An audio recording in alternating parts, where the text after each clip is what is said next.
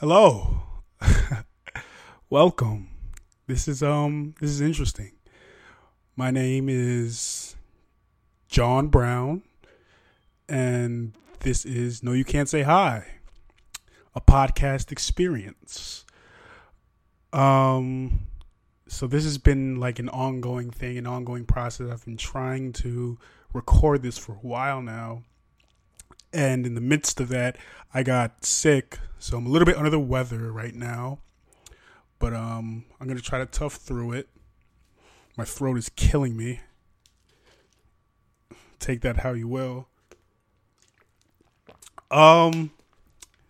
This is fun. I hope to do a lot of interesting things. Talk about a lot of interesting things. Make a lot of interesting moves. Shout out to everybody that's been helping me out with this. I'm looking for a co-host actually, so this is an APB. I think it'd be more interesting if I had somebody to go back and forth with, bounce ideas off of. So holla at me on Twitter or email noyoucan'tsayhi@gmail.com. I had an entire podcast laid out and everything, and then I turned on the news and I saw that the Iowa caucuses are tomorrow. I'm actually taping this on Sunday night, so the Iowa caucuses are tomorrow.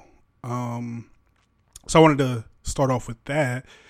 I really don't care anymore about this whole process until like the final two candidates from the two major parties are, nominated. But it's still kind of interesting.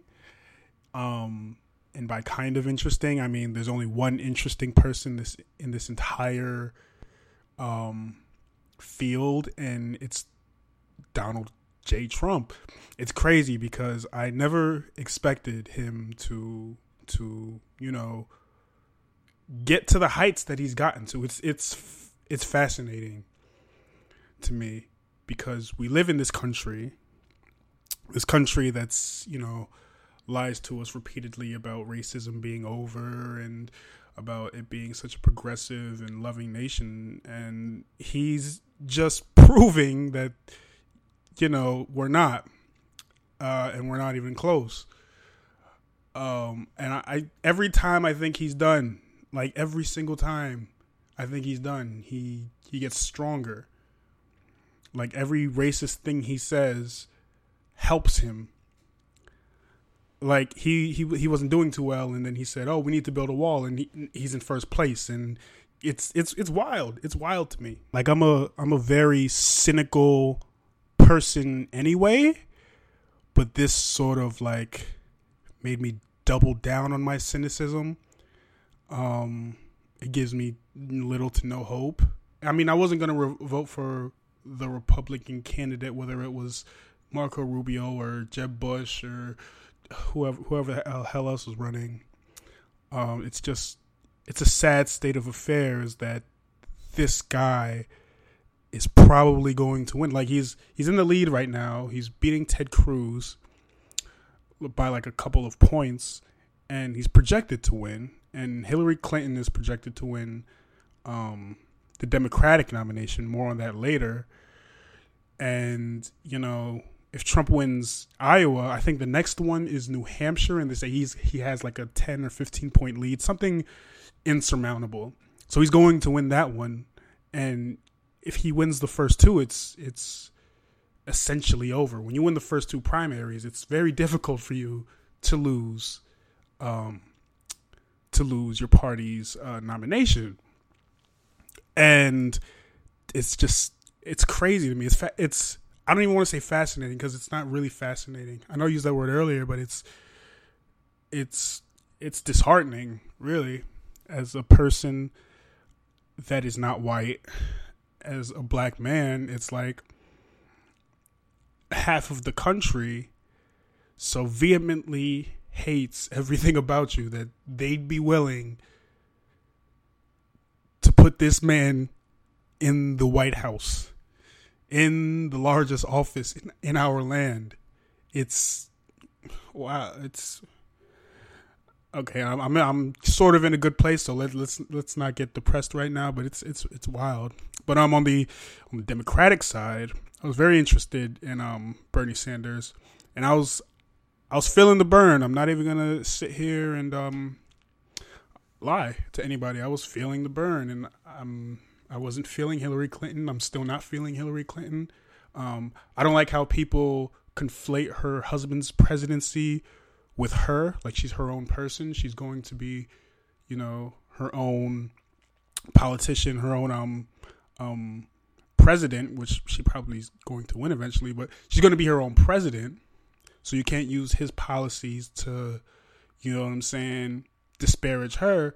But the main policy that affects people like me and people that look like me that Bill Clinton spearheaded and passed was the 1994 crime bill. And Hillary was, she was at the forefront in passing that bill. There's a clip going around online on Twitter, specifically about Hillary, using racial coding and racist language to get this bill passed. Like, if we don't get this bill passed, these black monsters are going to be on our streets, raping our women, raping our women, and selling drugs to our neighbors and our brothers and sisters. And this is why we need this bill to lock them up and throw away the key, which is why you see such exorbitant sentencing for nonviolent drug offenders, especially on their first offense. You know what I'm saying? And the whole talk of criminal justice reform now, which I find to be laughable, because you're not going to reform a system that was created to disenfranchise and to enslave black people. You're not going to reform that system. That system must be destroyed. This criminal justice reform that she's, spearheading, it's hypocritical. It's insulting because, we can pull your receipts out on you. So I'm never going to be a Hillary supporter. I'm never going to be enthralled about having Hillary Clinton as president. I have my problems with her. If, you can parse out your issues with her and vote for her, fine. I may be able to do so in the future. I doubt it, but, it's possible.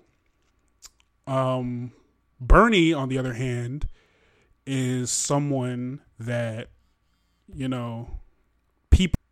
he's someone that people really, really, really like. And the type of person that really likes Bernie is not the type of person that really likes me. You understand what I'm saying? Like, the white dude bro, you know what I'm saying? The annoying older white lady, the overbearing population, like people who don't necessarily care about black people or black lives, but vote Democratic, are his largest supporters, and he doesn't have a lot of support from black people. And his claim is that black people don't know who he is, which is insulting. Like, black people haven't been paying attention to this god-awful presidential cycle from the beginning.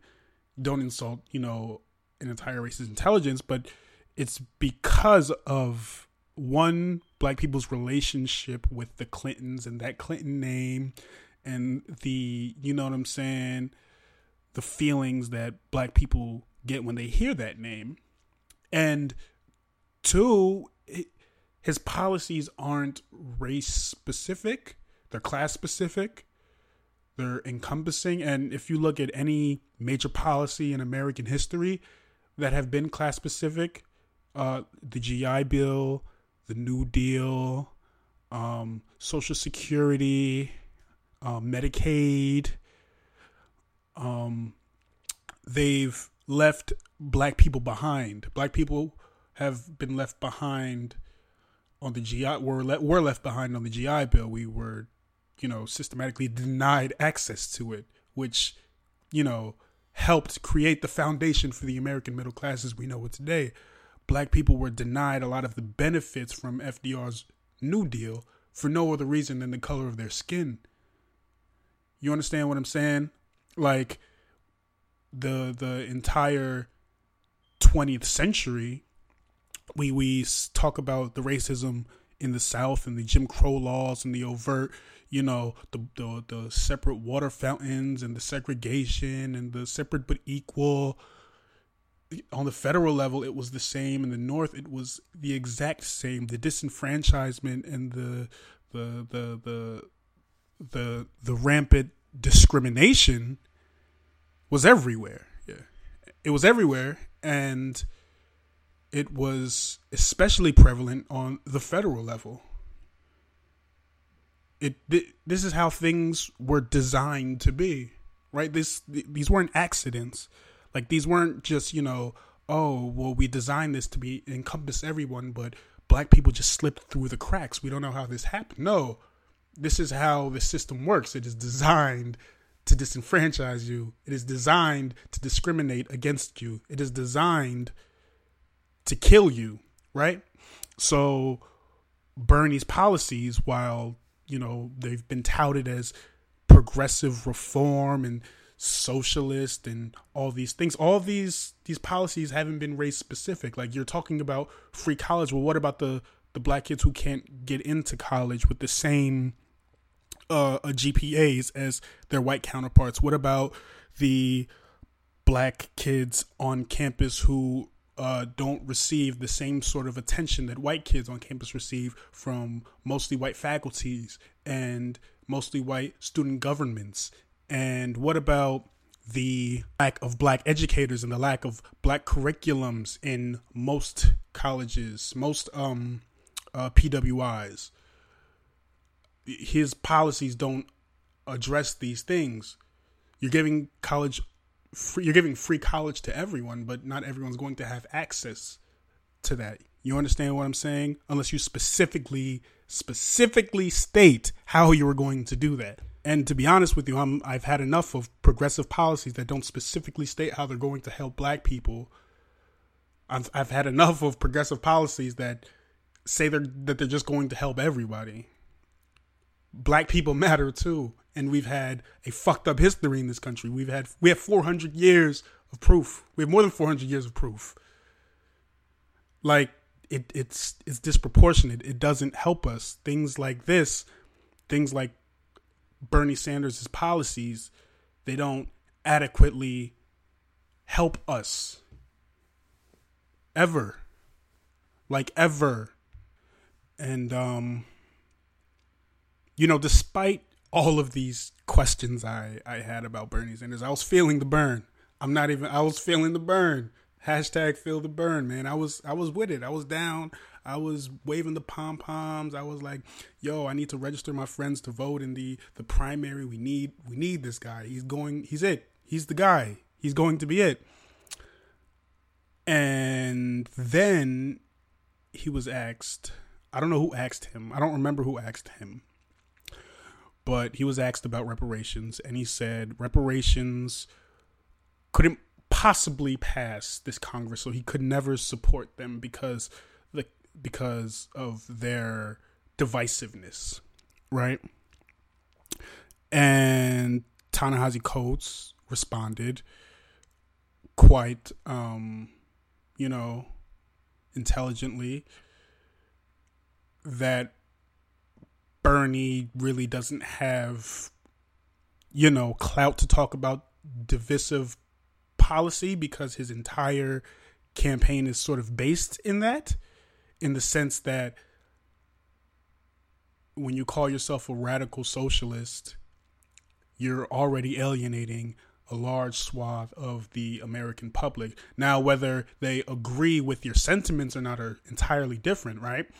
Which is something that a lot of people haven't really, parsed, in my opinion. Like, a lot of what Bernie says resonates with the majority of people in this country, but the way he presents it doesn't. You understand what I'm saying? So, like, When he says college should be more affordable or free, most people agree with that.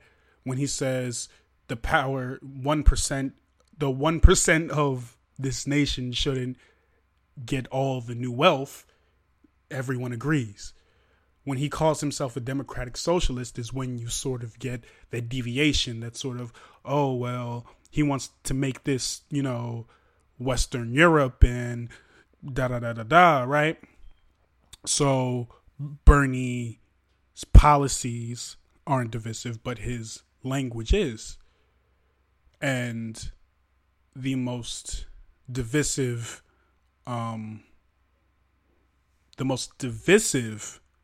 conversations in this country stem from race. Period, point blank. I mean, people would rather talk about religion, gender, sexuality, anything. They'd rather talk about anything but race, because it is such a sensitive issue, but it's also an issue that a lot of people are wrong on. Wrong. And when you tell somebody that they're wrong, they don't like to hear that.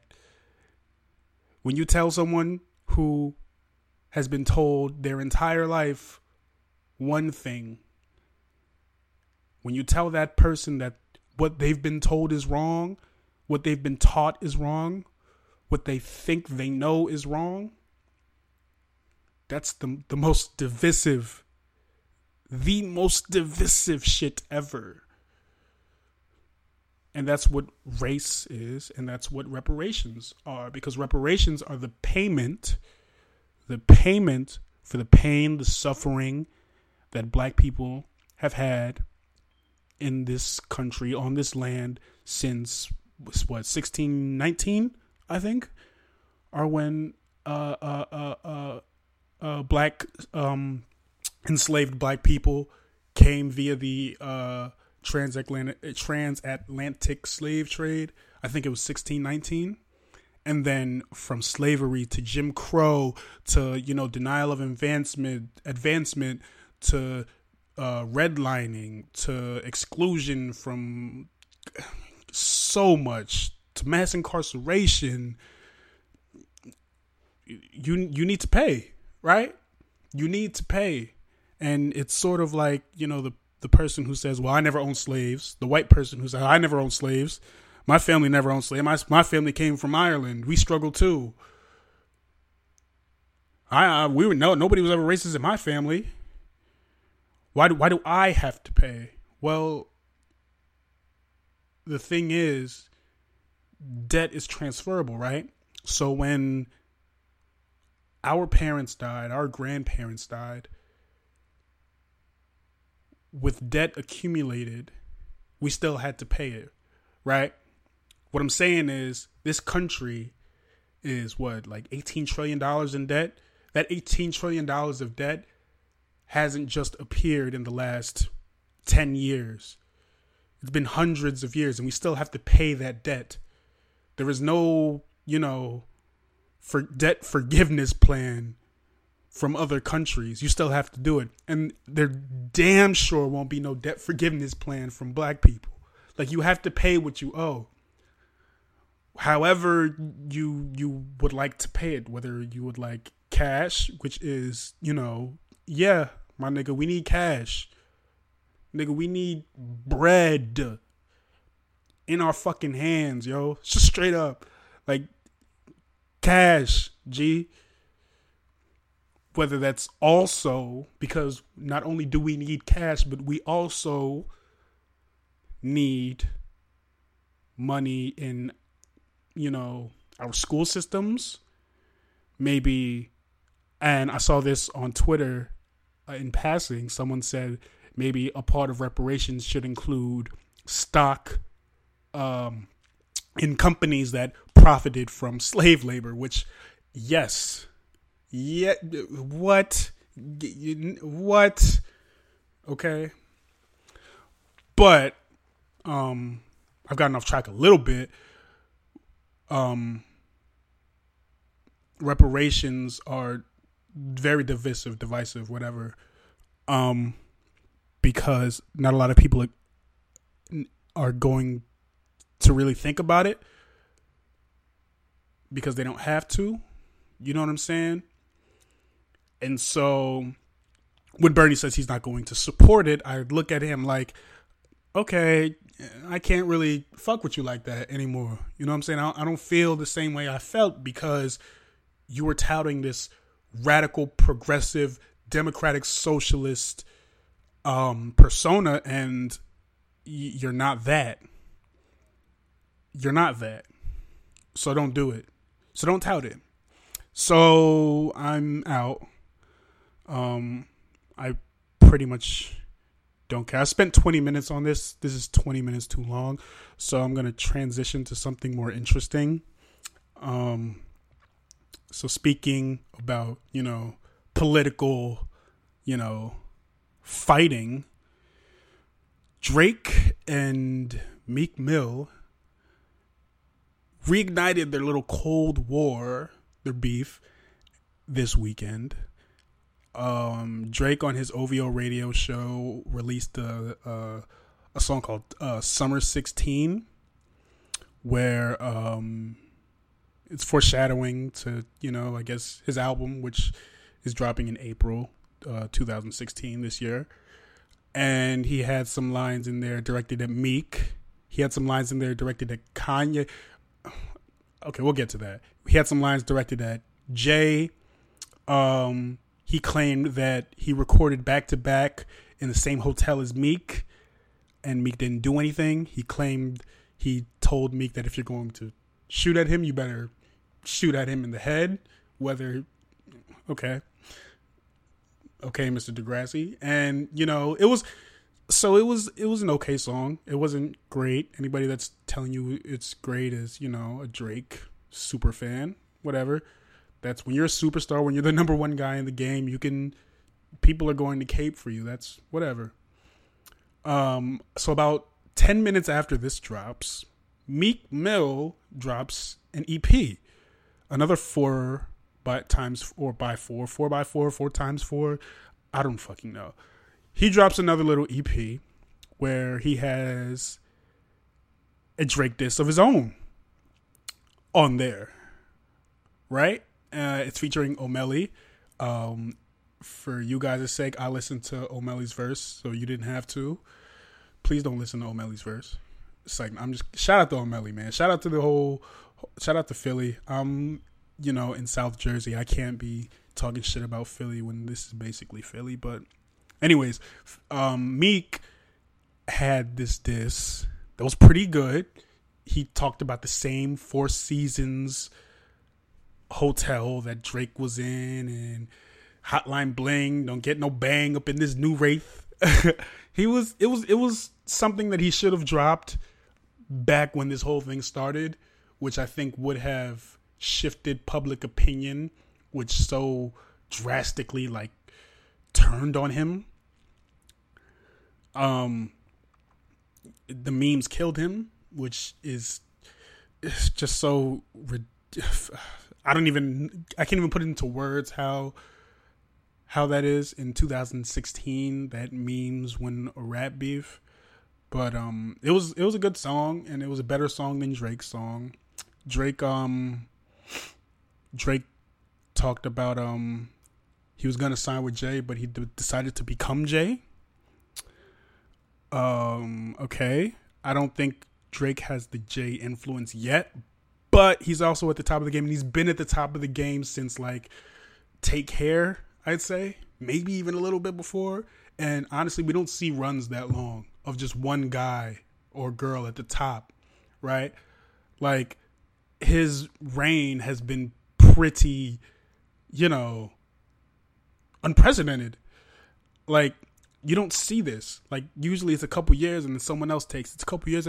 Drake has been the number one guy, period. I mean, Kendrick has been nipping at his heels, but Kendrick doesn't have the impact that Drake has.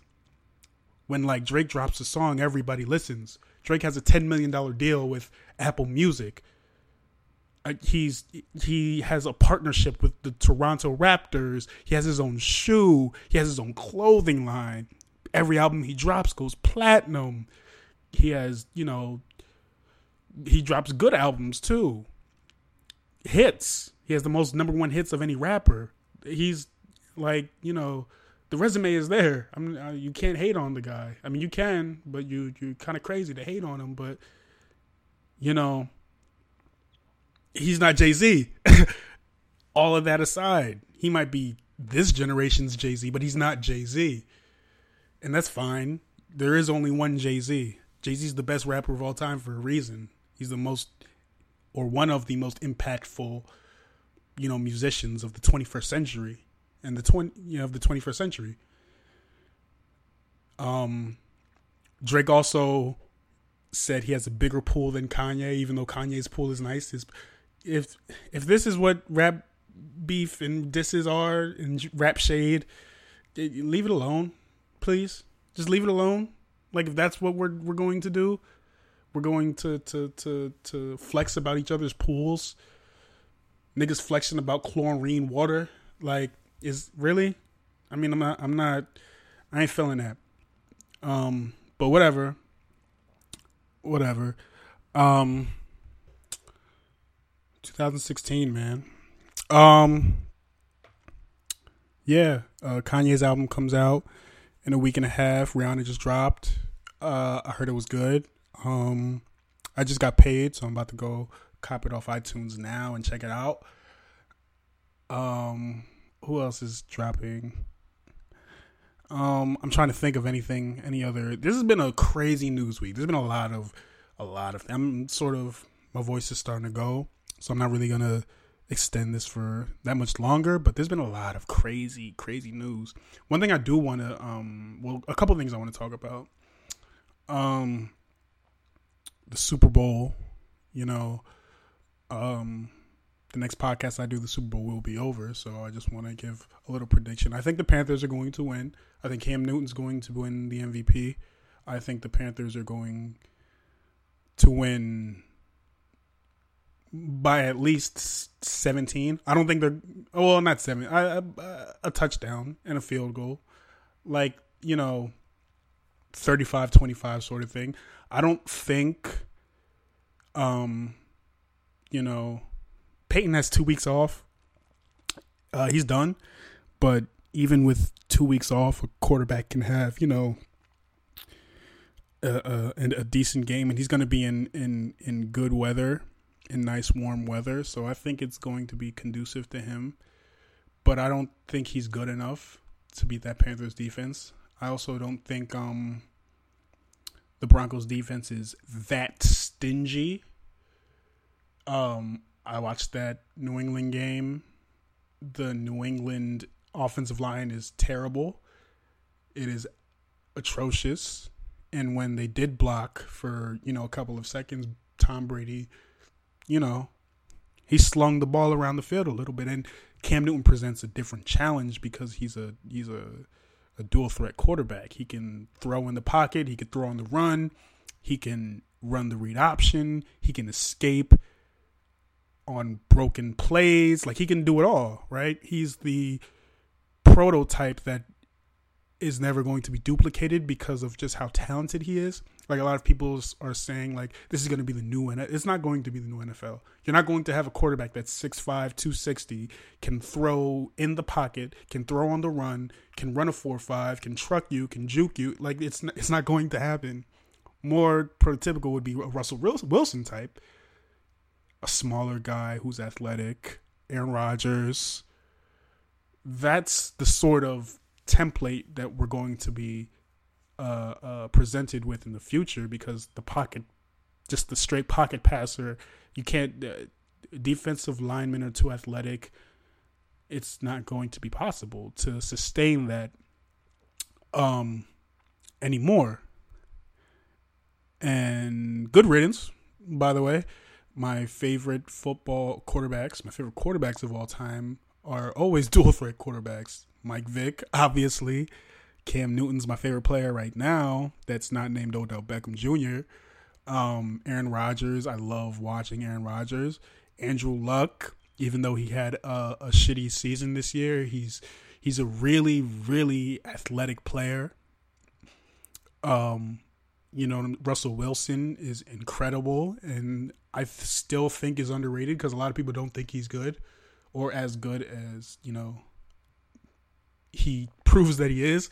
Like, he's an elite quarterback. He's a top 5, 7 quarterback in this league, probably 5, and he doesn't get his due. But that's more of the prototype. Cam is amazing. He's black. This is Black History Month, man, and Cam is Black history. You understand? Cam is Black history. He's making Black history every day, every single day.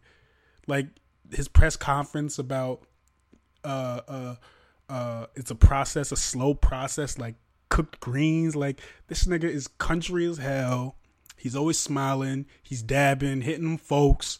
Like, he's doing it. He's winning. He's making white people mad. It's beautiful. It's beautiful. I might cry during the Super Bowl. I'm a very emotional guy when it comes to black people, and I might cry if he wins the Super Bowl. I'm not gonna lie. But I'm looking forward to it. I don't think it's gonna be a good game, but I'm hoping. I'm praying. I'm optimistic about it. Just one more thing before I bid you guys adieu. I've had a really tough 4 or 5 years. A lot of good things have happened to me, but like, my mental health has deteriorated. My self-confidence, my just my overall state of being has really taken its toll on me. And I wanted to get into this to sort of ease that strain, have something not only to distract me, but to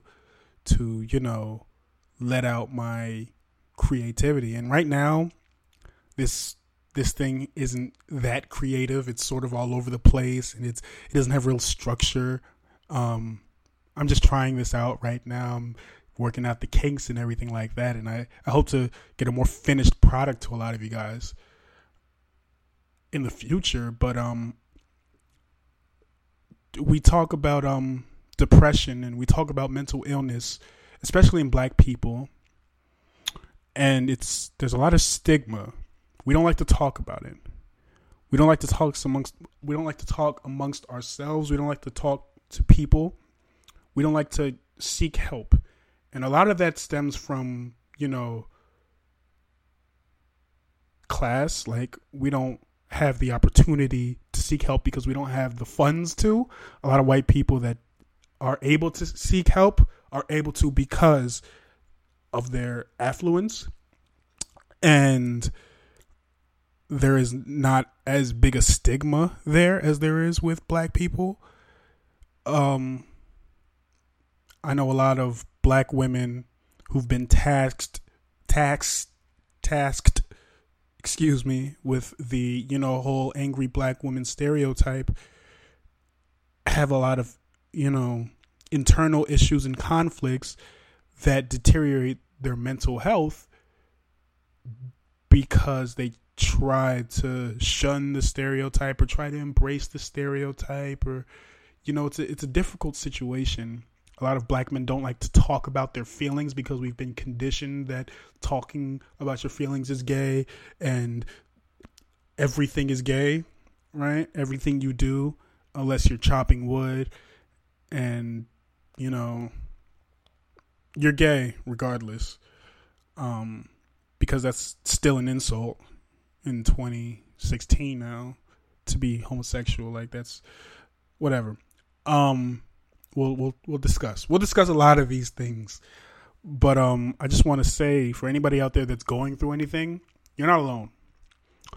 I'm here with you, and hopefully this can be something where we, are able to exercise our demons, talk about our issues, love each other more. One thing I've seen a lot more now is black love is, more prevalent and stronger than, ever, in my opinion, since 2014, August 2014. We love and protect each other a lot more now because it's self-preservation. We have no one else but ourselves. And I get really down a lot when black men shit on black women, or black men don't take the time to listen to black women or uplift black women the same way that they do for black men. Because we are all we got. Black women, like if there's a totem, black men are the lowest on the totem. Black women aren't even on that totem. You understand what I'm saying? Like, I can't even explain it to you, obviously, because I'm not. But from every woman in my life, every black woman in my life that I talk to, it's just an added burden on them. And it kills you. This is why black life expectancy is like less. Like racism kills us. Environmental racism kills us. Food deserts kill us. Our mental health issues kill us. The fact that we don't have access to adequate, adequate solutions to help kills us. And I think that with this podcast, I'm sort of exercising my own demons and seeking my own help in my own little way. And I just hope that everyone comes along for the ride. And that's it for this week. Hopefully next week I can get the quality a little bit better, get it a little bit more structured. Shout out to everybody listening. This is No You Can't Say Hi. You can follow me on Twitter, JAWNBROWN, John Brown, and follow at No You Can't Say Hi. Email me at no you can't say hi at gmail.com. Questions, concerns, anything, suggestions, improvements, SoundCloud, iTunes, Stitcher, the whole shebang. And I will talk to you guys later.